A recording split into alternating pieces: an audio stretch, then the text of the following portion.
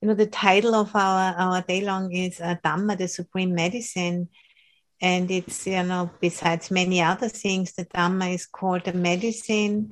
And the Buddha is often compared with a spiritual doctor who helps us, to find the way, how we can deal, with our spiritual disease and then, find out what's the cause, what's the virus, and then have a certain way of practicing in order to slowly but surely let go of that virus and realize full health within the context of the Buddha's teaching is called Nibbana. And, the Four Noble Truths are one way how we can express, the essence of what the Buddha has awakened to when he, was sitting under the Bodhi tree in Bodh Gaya and realized full awakening. And then he has put his insights into the framework of those the fourfold methods of diagnosis and prescription, which was used at his time in ancient India. And because, that's a real, very pragmatic, very practical way of going about looking at one's own experience. And in the Buddhist teaching, everything is about, how do I relate to my experience?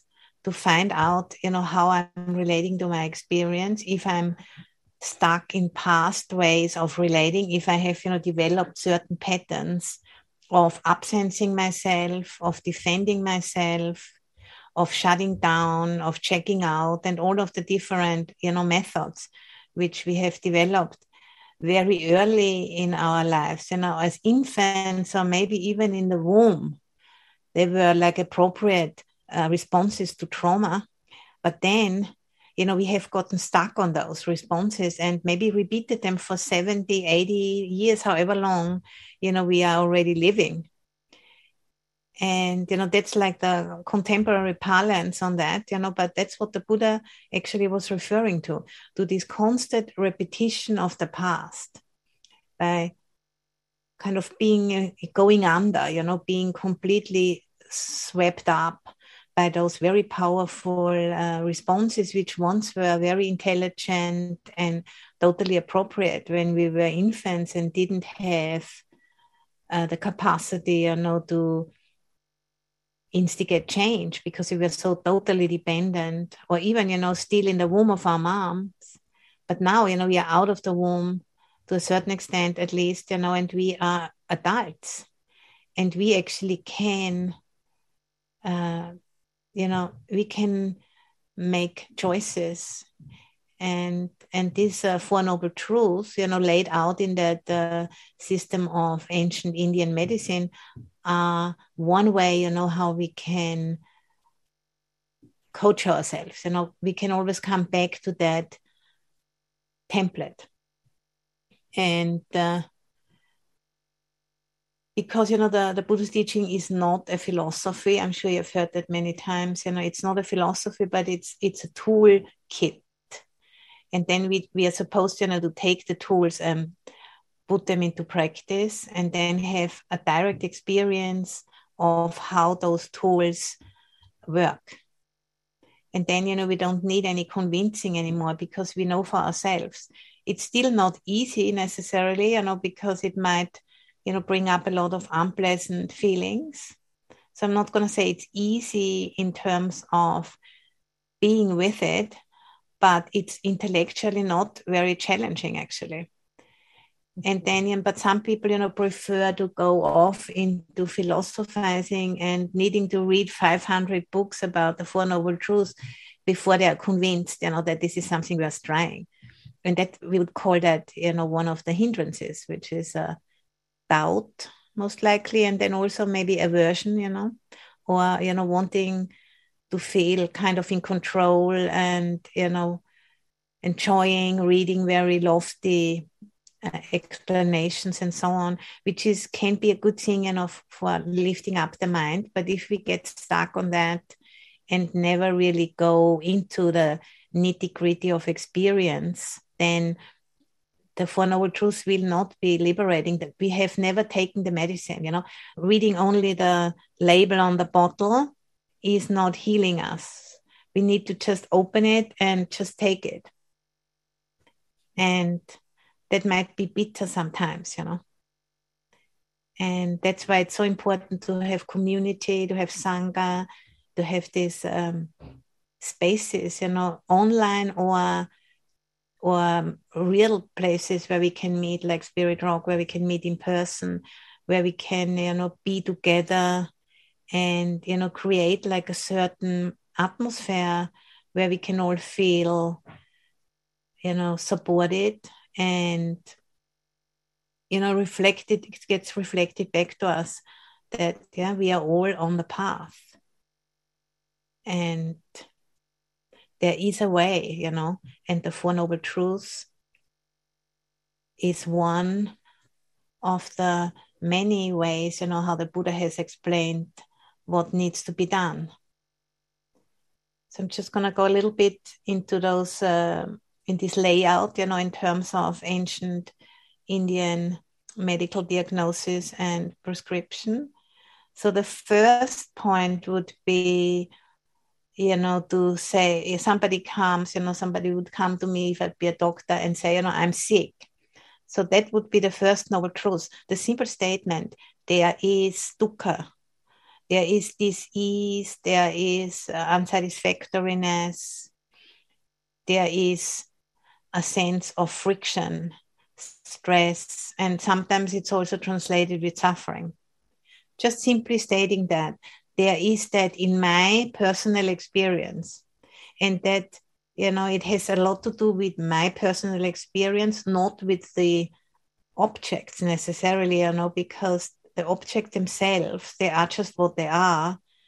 But the experience of dukkha or unsatisfactoriness arises in the way how I'm relating to objects.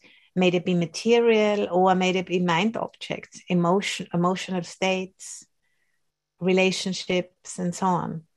So there is illness, there is disease. That's the first noble truth. And then the second one is, what's the origin of this disease? What's the origin of this illness? What's the virus?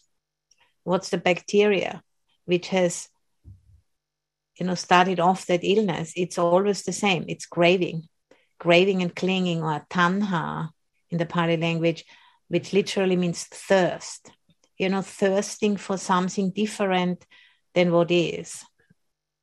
As Ayya Napoleon was guiding us in the meditation, noticing when you want to have something different than what is. That's an experience of the virus, pulling you away from the present moment, either into the future or into the past, or defending against something or wanting more of something. That kind of wanting and not wanting, that's the virus. And to really experience that virus and its power directly, it's very important. Even it might be unpleasant, but it's very important to see how that is operating.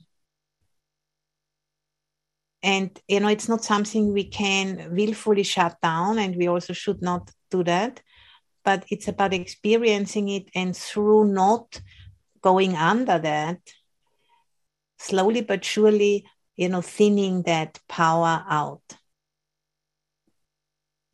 And then, what's the state of health? Let's say if we, manage to deal with the virus and then we become healthy. And the state of health in the Buddha's dispensation would be the cessation of dukkha, the ending of dukkha, the letting go of craving. That would be the description of health, and in the scripture is often called nirvana or nibbana. The going out of the flame of craving and wanting. And then, so the going out of that craving and wanting, allowing the natural movement of life as it is. So that would be, the definition of health would be allowing movement to just be what it is. Like same in the body, if we have blockages in the body, then illness arises. If the movement is interrupted of the chi, how it's called, or maybe the blood circulation or any other kind of circulations within that system, if there's an interruption, then health is deteriorating, and different illnesses kind of come up. And then the cure for this is the often quoted Noble Eightfold Path. That's the cure. Or we could also say, that's the prescription which the Buddha gives us. That's the training which, brings us towards increasing recovery until, full health, which is Nibbana, the ending of craving. So that's, the framework of the Four Noble Truths. And just, as the footprints of all animals fit into the footprint of the elephant, so all wholesome states of mind fit into the Four Noble Truths, into that framework. Whenever there's a wholesome state of mind, it is always connected with not craving for a moment, for a split second at least.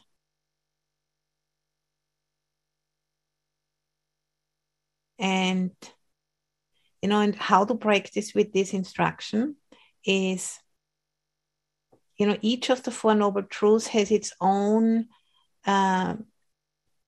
demand, on us, has its own instruction, comes with it. So the first Noble Truth, that there is unsatisfactoriness, there is dukkha, comes with the instruction to understand. And our teacher, Ajahn Sumedho, he always said, you have to really stand under the suffering, to really stand under it, go close to it, and really feel it, and feel it, what this craving, what this clinging is bringing you. And once you really see the conditionality between the craving and clinging and the suffering, then the mind responds, with letting go. So the second Noble Truth is the origin, the virus of the unsatisfactoriness that needs to be abandoned, which is the craving. But not abandoned by suppressing it and saying, no, I don't really want this, but by really deeply experiencing the connection between the clinging and the suffering. That's really very important, because that leads to what's called in the Pali Canon nibbida, or disenchantment. And disenchantment in a positive sense. We are no longer falling for it because we can see, no, it's not working. This is just like a myth. This is just a trick of the mind. It's that way is not leading to satisfaction. This way is not leading to anything but dissatisfaction and suffering. And to really see that very clearly, that's the second Noble Truth, to abandon suffering through insight. Abandon craving, through insight. And nibbida, disenchantment, if we translate that word literally, it means actually not finding. I find that really beautiful. Not finding, because we are seeing, we never really find what we are kind of looking for in the craving mind. Because the mind which craves, projects something into the future, like the grass is always greener on the other side of the fence, and then you get to the other side of the fence, and it's not really that. And then I just want to go to the other one. I want to go back again, and then I'm here. And then, after I've done that like 500 times, it starts to dawn on me, well, that it has something to do with my mind, not with the fence or the grass or anything. It's just in my mind, I'm just projecting that. So you need to run back and forth, of both sides of the fence until you just, burst out laughing and say, oh my God, that was just like so stupid. But for that, really need to have a clear framework. And that's what's so practical and pragmatic about the Buddha's teaching.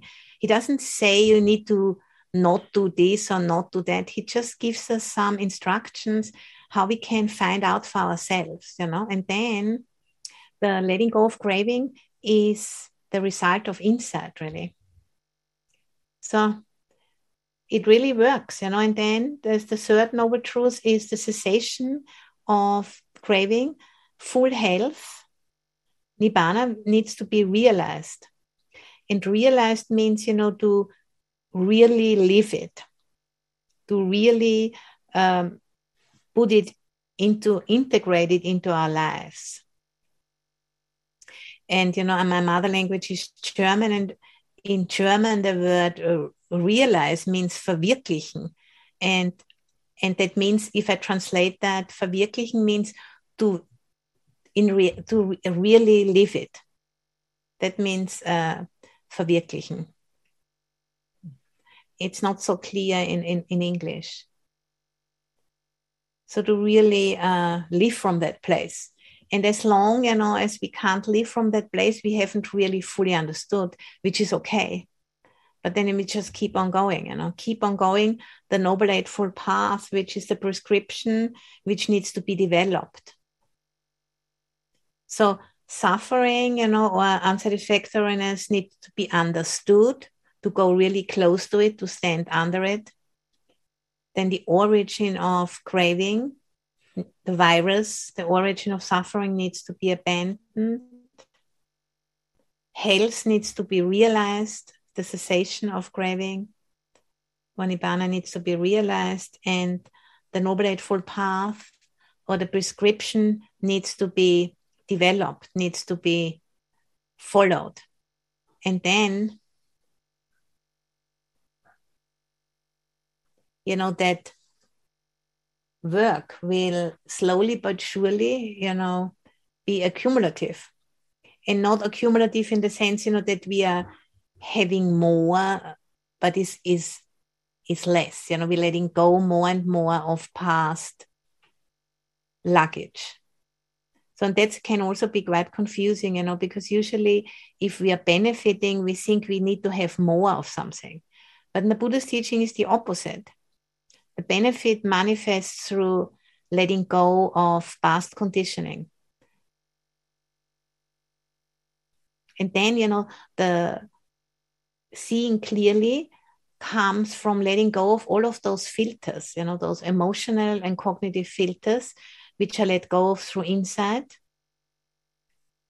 And then, there's less and less luggage we are carrying around and projecting onto our experiences. And then it's getting more and more clear, nibbida, the disenchantment becomes more and more clear. And it's not a disenchantment, which is depressing, but a disenchantment which is kind of humorous to a certain extent. And definitely, it lightens the burden. Because we start to understand, this unsatisfactoriness isn't a quality of life itself, but it has something to do with the mind, which is riddled, with ignorance. And the mind which is not really capable of being in a direct relationship with life as it is in the moment. Because there's these defense mechanisms going on, and they are called craving. Wanting to nail down the good things and wanting to defend, from the bad things, so to say. And that is not how it works.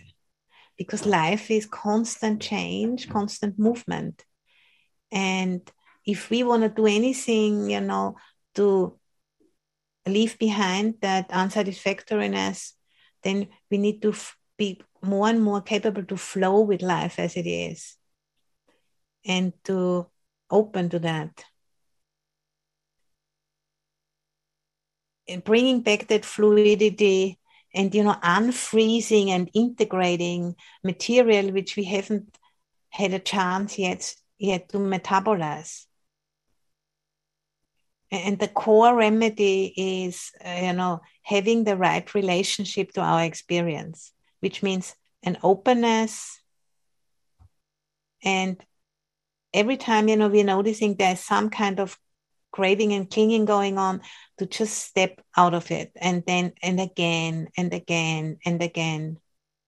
Doesn't matter how many times, but what is important is that we are noticing it when we are grasping, when we are kind of shutting down, when we are contracting, when we are trying to interfere.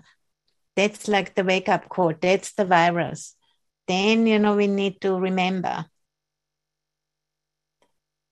So it's the template is really not very challenging intellectually, but to give oneself to it fully is challenging because of the Vedana, because we are feeling beings, and we are afraid of unpleasant feeling because we somehow confuse unpleasant with bad and pleasant with good, But if you have ever been at the dentist, and had a dental treatment going on, and that was maybe painful, but afterwards, you were healthy again, and your tooth didn't kind of poison your body. It was a good thing. Sometimes pain, fulfilling, is a good thing. So this automatic, connection between unpleasant and bad and pleasant and good, we need to really look into that, because that trips us up so much, And our whole, consumer capitalist, consumer culture falls for that very, very obvious, kind of wrong assumption. And meanwhile, over the centuries, it's getting more and more dangerous, this kind of assumptions, because they are having, unleashed things, on this planet, which are downright, dangerous now, and we're becoming more and more aware of it. And so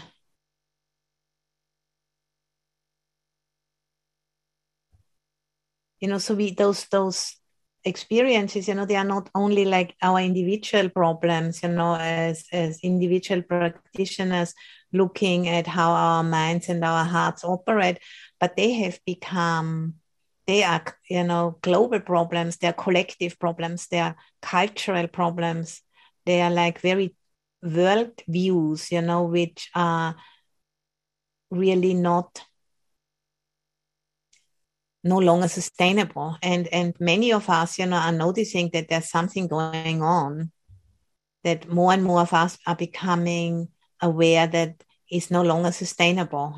Those ways how we have organized ourselves and our societies, the ways we do things, the ways we are transporting ourselves, the ways we are eating, the ways we are relating to others, so many things, It's just all no longer sustainable. And when we look at it, we can see, it's these same forces are underlying those things which underlie our own individual issues in our lives. And I think that's important to see, because we need to really manage our attention better, I think, and to really look at, the havoc which is wreaked in this way, and opening more and seeing more clearly, what is happening on an individual level is repeating itself on a collective level. And it looks like to me, that a time is coming, where we not only need to practice like, on an individual level, but also in a collective way, acknowledging those things, how devastating, they can be if they are unchecked. And then at the same time also, the planet life itself is already showing us the way. The planet Earth is showing us, holding up the mirror very, very big for us, So I think this practice has never been more important than now, where we are forced, to look at things. We have been able to look away for quite a long time, but now it's no longer working. We have to stop, trying to optimize the past, because it's not going to work out that way. Because we need a much more radical response, and in seeing how this individual application of the Four Noble Truths operates in our own minds and hearts, we can understand more fully, why we are where we are as a collective. And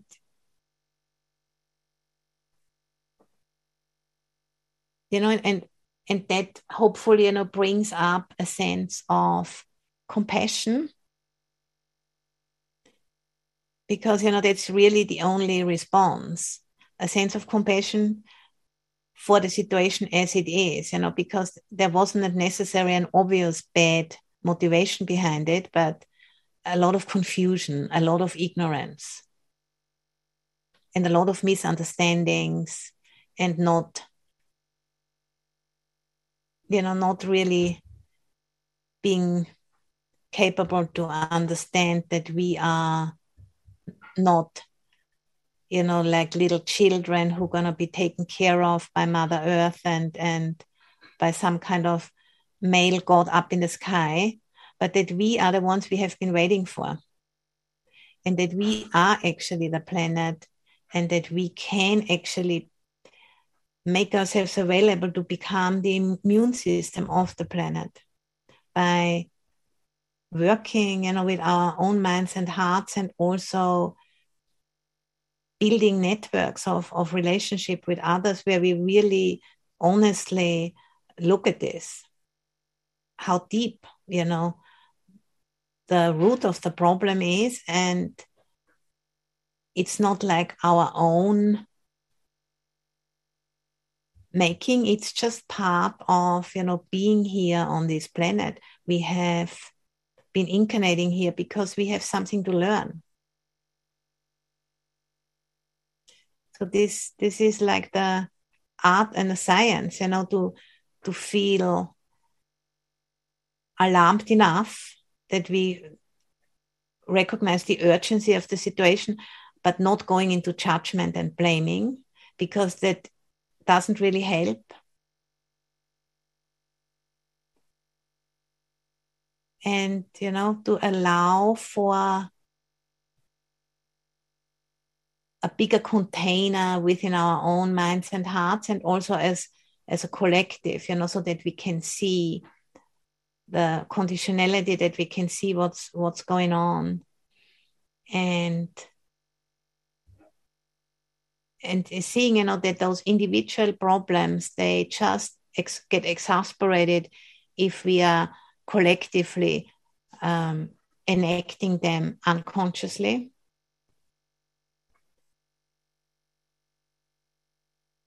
And I think, allowing that to become conscious is what we can do by applying the Buddha's teaching.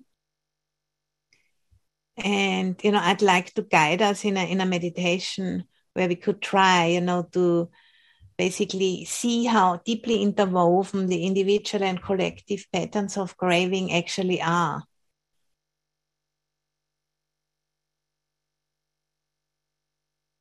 And I think, that is so much, the working theme of the Four Noble Truths. It's not about anything else, but just, laying it out and allowing the mind, allowing the heart to really clearly see what is happening, and then the heart and the mind is responding.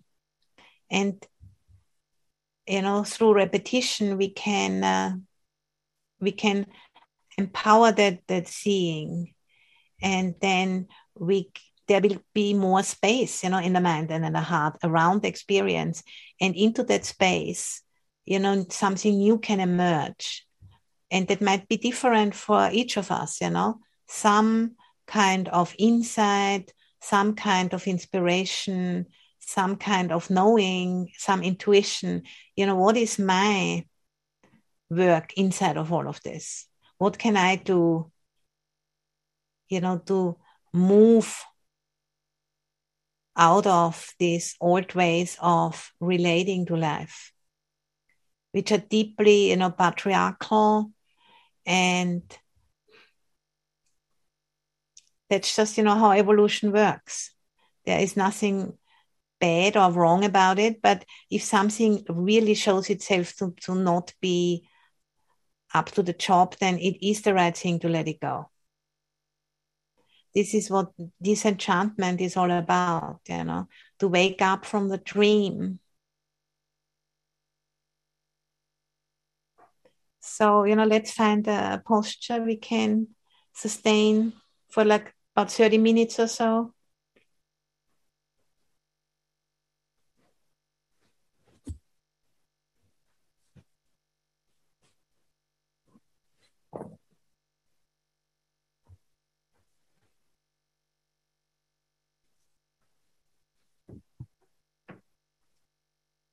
And you're coming into the body again. You're connecting with the body breathing.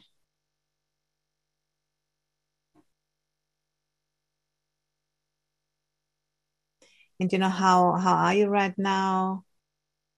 If we are kind of starting to reflect on the fact, the connection between our individual craving and our cultural, sanctioned craving, which is called consumerism.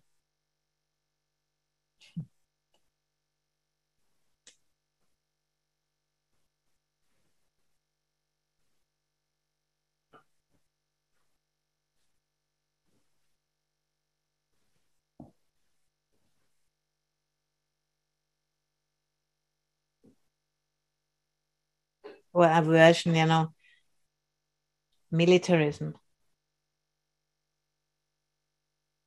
racism.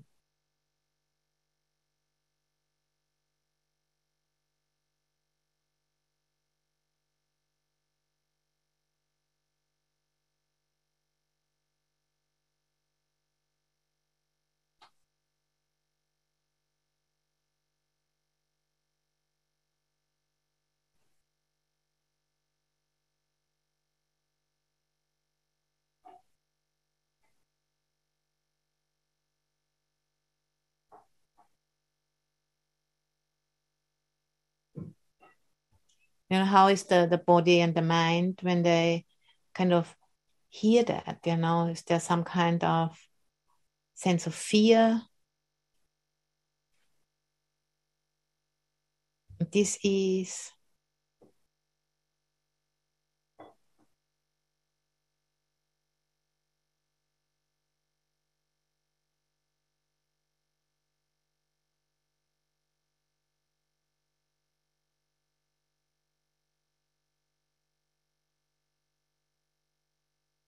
And just breathing into that.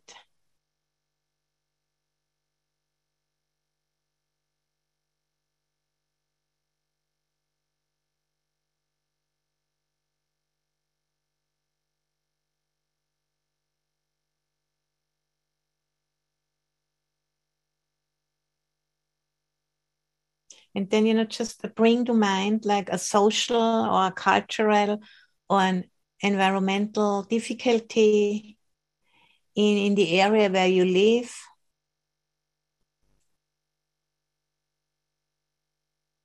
And choose one, for contemplation for now.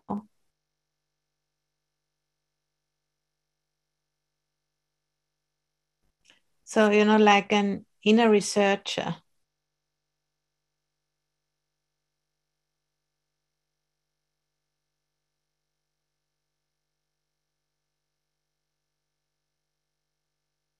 just a difficult issue, a politically hot issue, anything.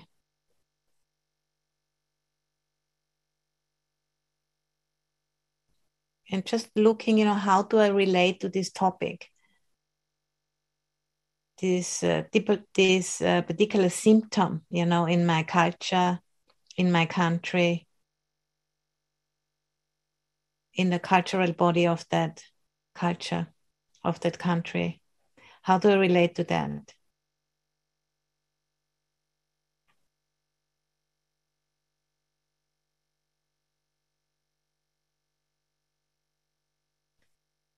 Just exploring that particular symptom without immediately judging it. And also without judging yourself, how you're relating to it. There's maybe like a sense of wanting to get away from it, like a sense of wanting to absence oneself, wanting to get out of it, contract, defend. Just listening to the symptoms, roots, to the depths of it.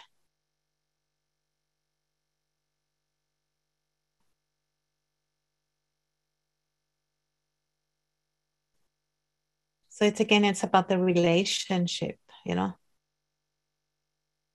attuning to it with a lot of compassion and, gentleness.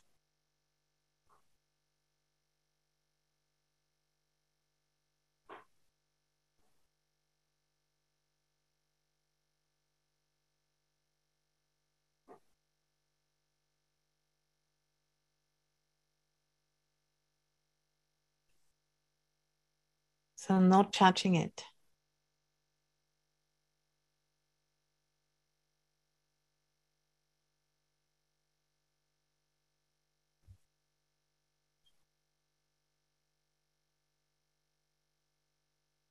So I'm rather approaching it with curiosity, not with an opinion, with spaciousness, and not with pre-formed ideas.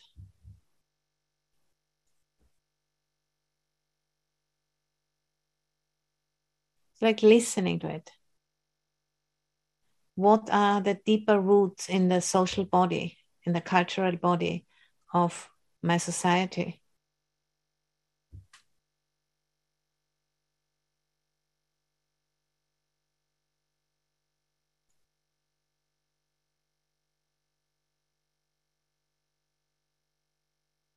Because those roots, I can recognize them in my own body and mind. And I can, notice, do I get tired? Do I, want to disconnect? Or do I feel very engaged?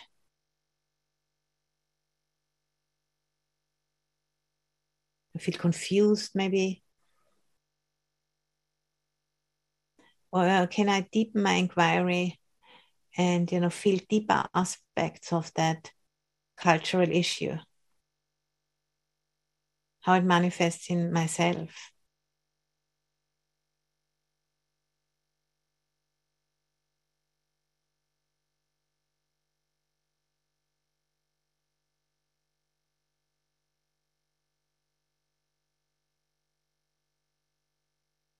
And anything what arises, just, listening and paying attention to it.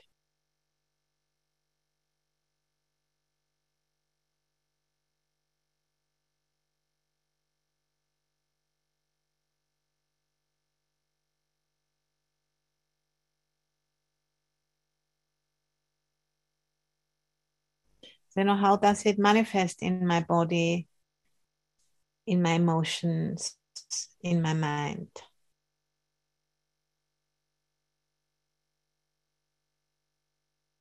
And what mental framework? How do I hold this?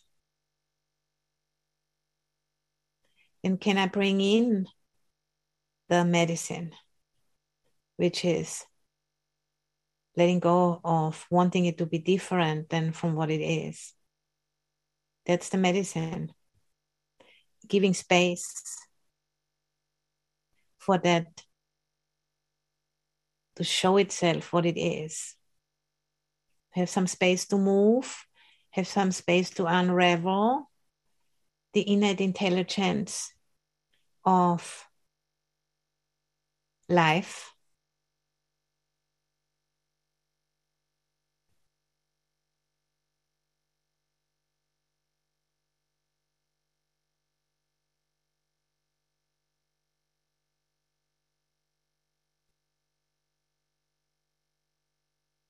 Which seems to, work in terms of wanting to dismantle something, which is no longer working. Can we allow that? Can we go with that? Can we partner with that?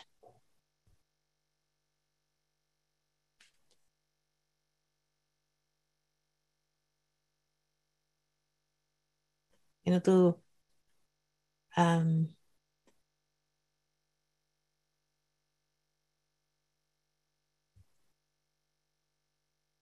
to make space for movement, unfreezing.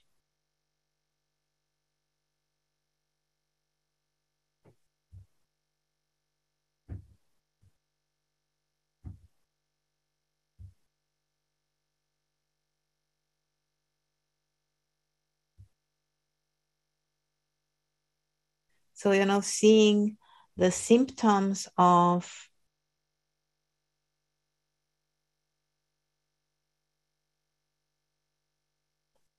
craving in our cultural and social situation, of fear, of not wanting to let go of the past. And also, seeing what's actually much more meaningful, much deeper solutions.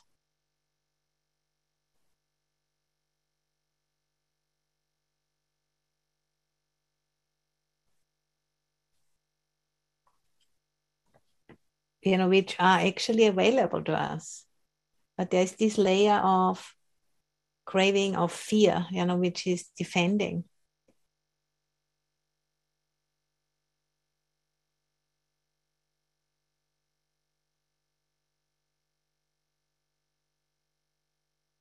And if many of us are, lost in that defense, in this upsensing and craving and not wanting things to change, then what we end up with is what we got.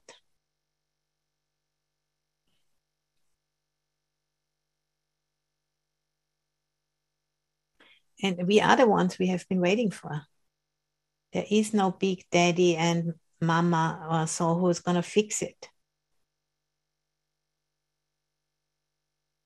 And I think that's like such a,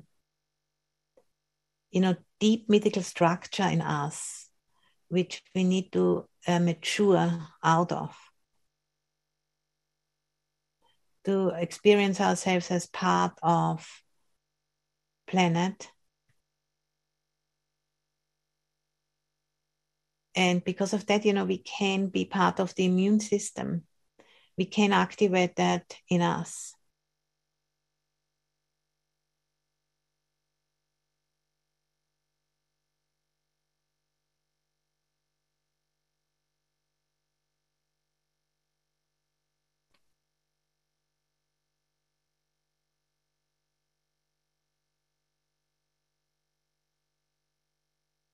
And this very old medicine of the Buddha, which is encapsulated in those Four Noble Truths, it applies very, very straightforwardly, to individual and collective suffering or unsatisfactoriness.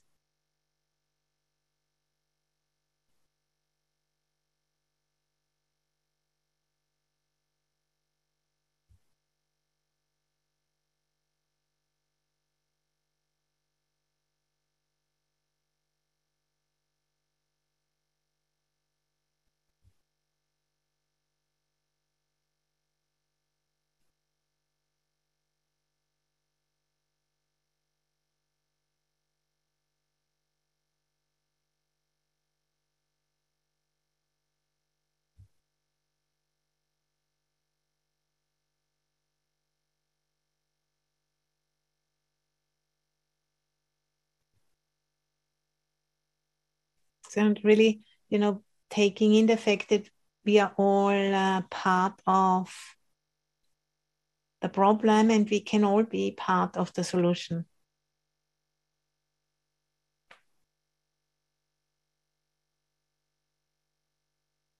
And it's complicated. It's complex.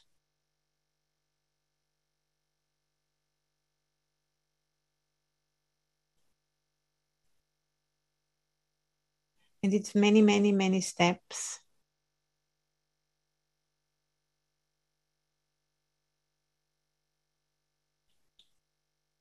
But it can be done because there is a way.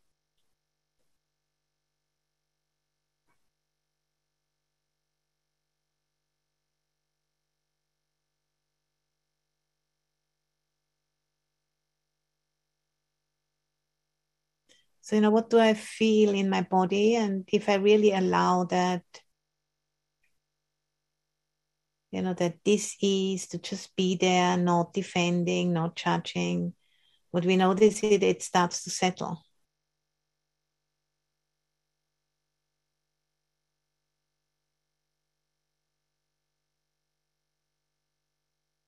Because there's enough space, immeasurable space.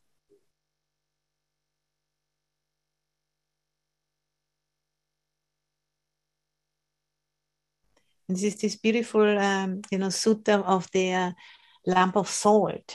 If you, have a lump of salt and you put it in a small cup, you can't drink the water. It's going to be bitter. But if you have like a huge container, like say Lake Tahoe, and you throw in a lump of salt, I can drink the water. I won't taste the salt at all. And the same, with our current situation. If we see everything only about me and mine and my comforts and what I have to give up and blah, blah, and dangerous and all of that, then it's overwhelming. But if we can see, the connection and the deeper roots of the issues, and how we all are part of this,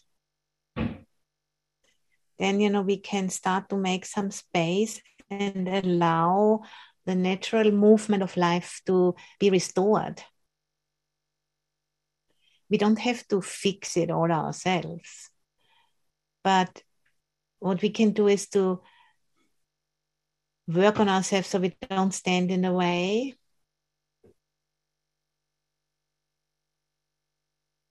And to go with the movement of life.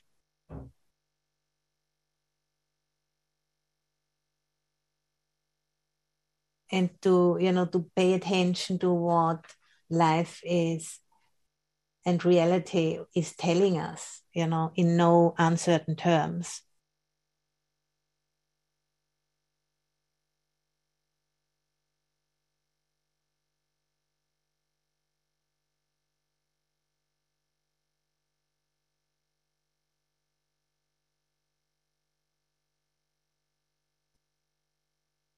And just, letting go of that social symptom you brought up into your mind. And just, how do you feel right now after this exercise, meditation?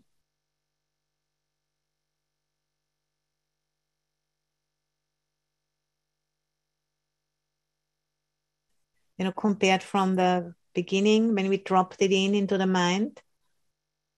In my case, I felt a sense of a bit of fear and defense and contraction. And now I just feel a bit more spacious around it and more in relationship with it. It's ever so subtle, but there's a difference.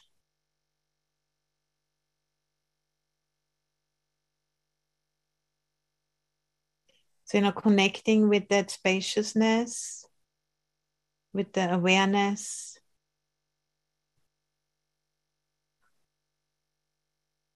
the knowing.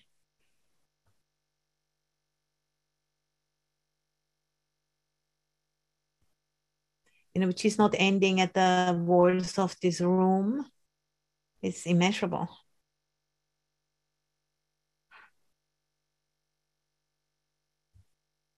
And inviting any potential insights or downloads, or however you want to call it, allowing that to arise in its spaciousness. That innate intelligence of awareness.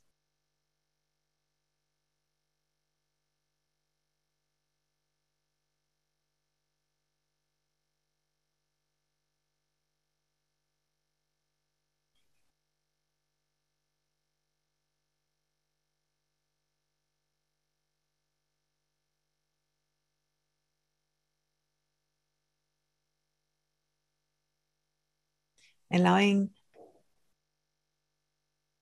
something to emerge if there is anything which wants to emerge.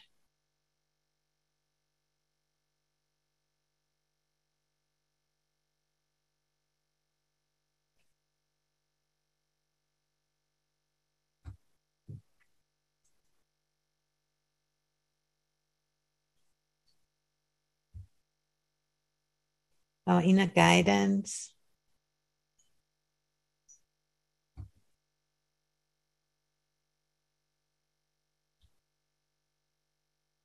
which comes into us, and then it becomes information because it comes into our formation, our bodies and our minds. I'm available for that. I'm here.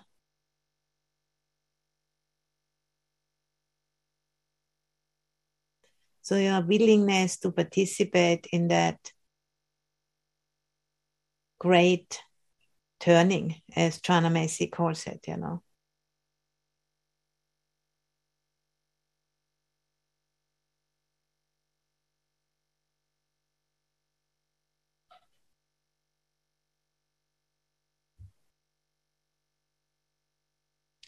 by opening up those frozen feedback loops and reestablishing relationship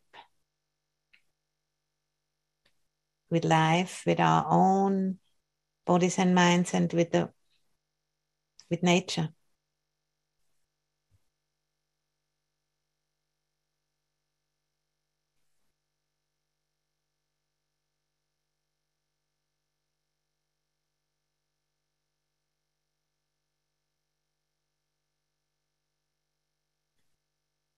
So, activating that feedback flow, that's, really the calling of our times, because, information it's very close, but we need to let it in. There is more than enough information. There's too much information.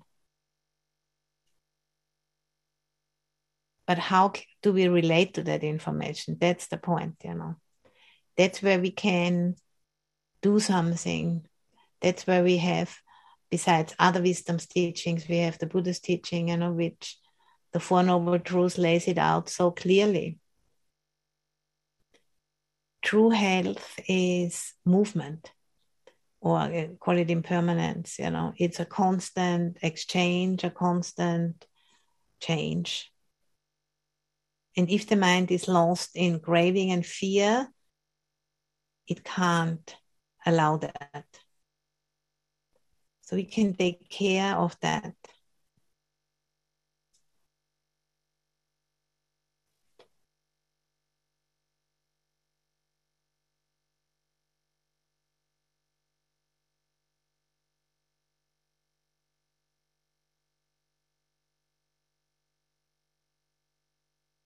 And, through taking care of that, we can be part of the immune system.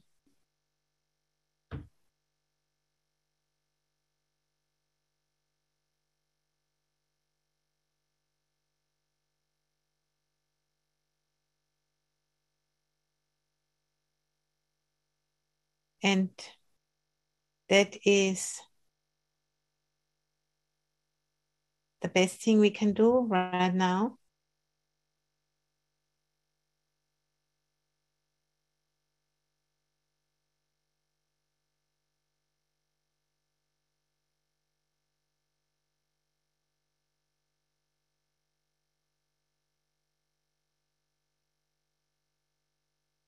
And we have the information for that. We have this ancient teaching, which is totally applicable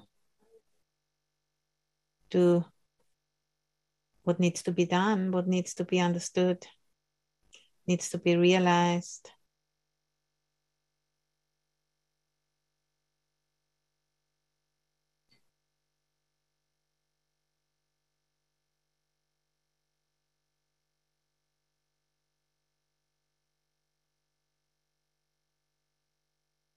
So you're coming back into the body.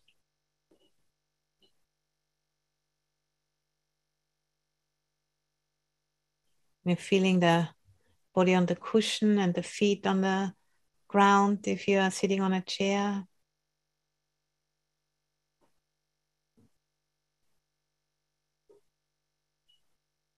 Then, slowly opening the eyes and then taking it in. We are like a group of over 70 people here. We all come together today, and, in that recognition that we really badly need to apply that medicine, that ancient medicine on an individual level and on a collective level.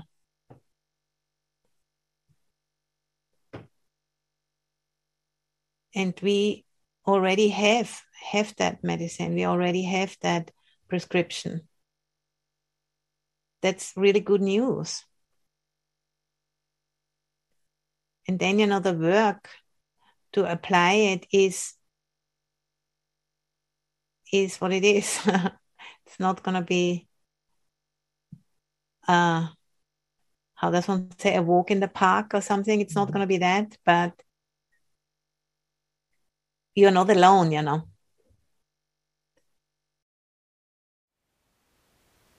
Thank you for listening. To learn how you can support the teachers and Dharma Seed, please visit dharmaseed.org/donate.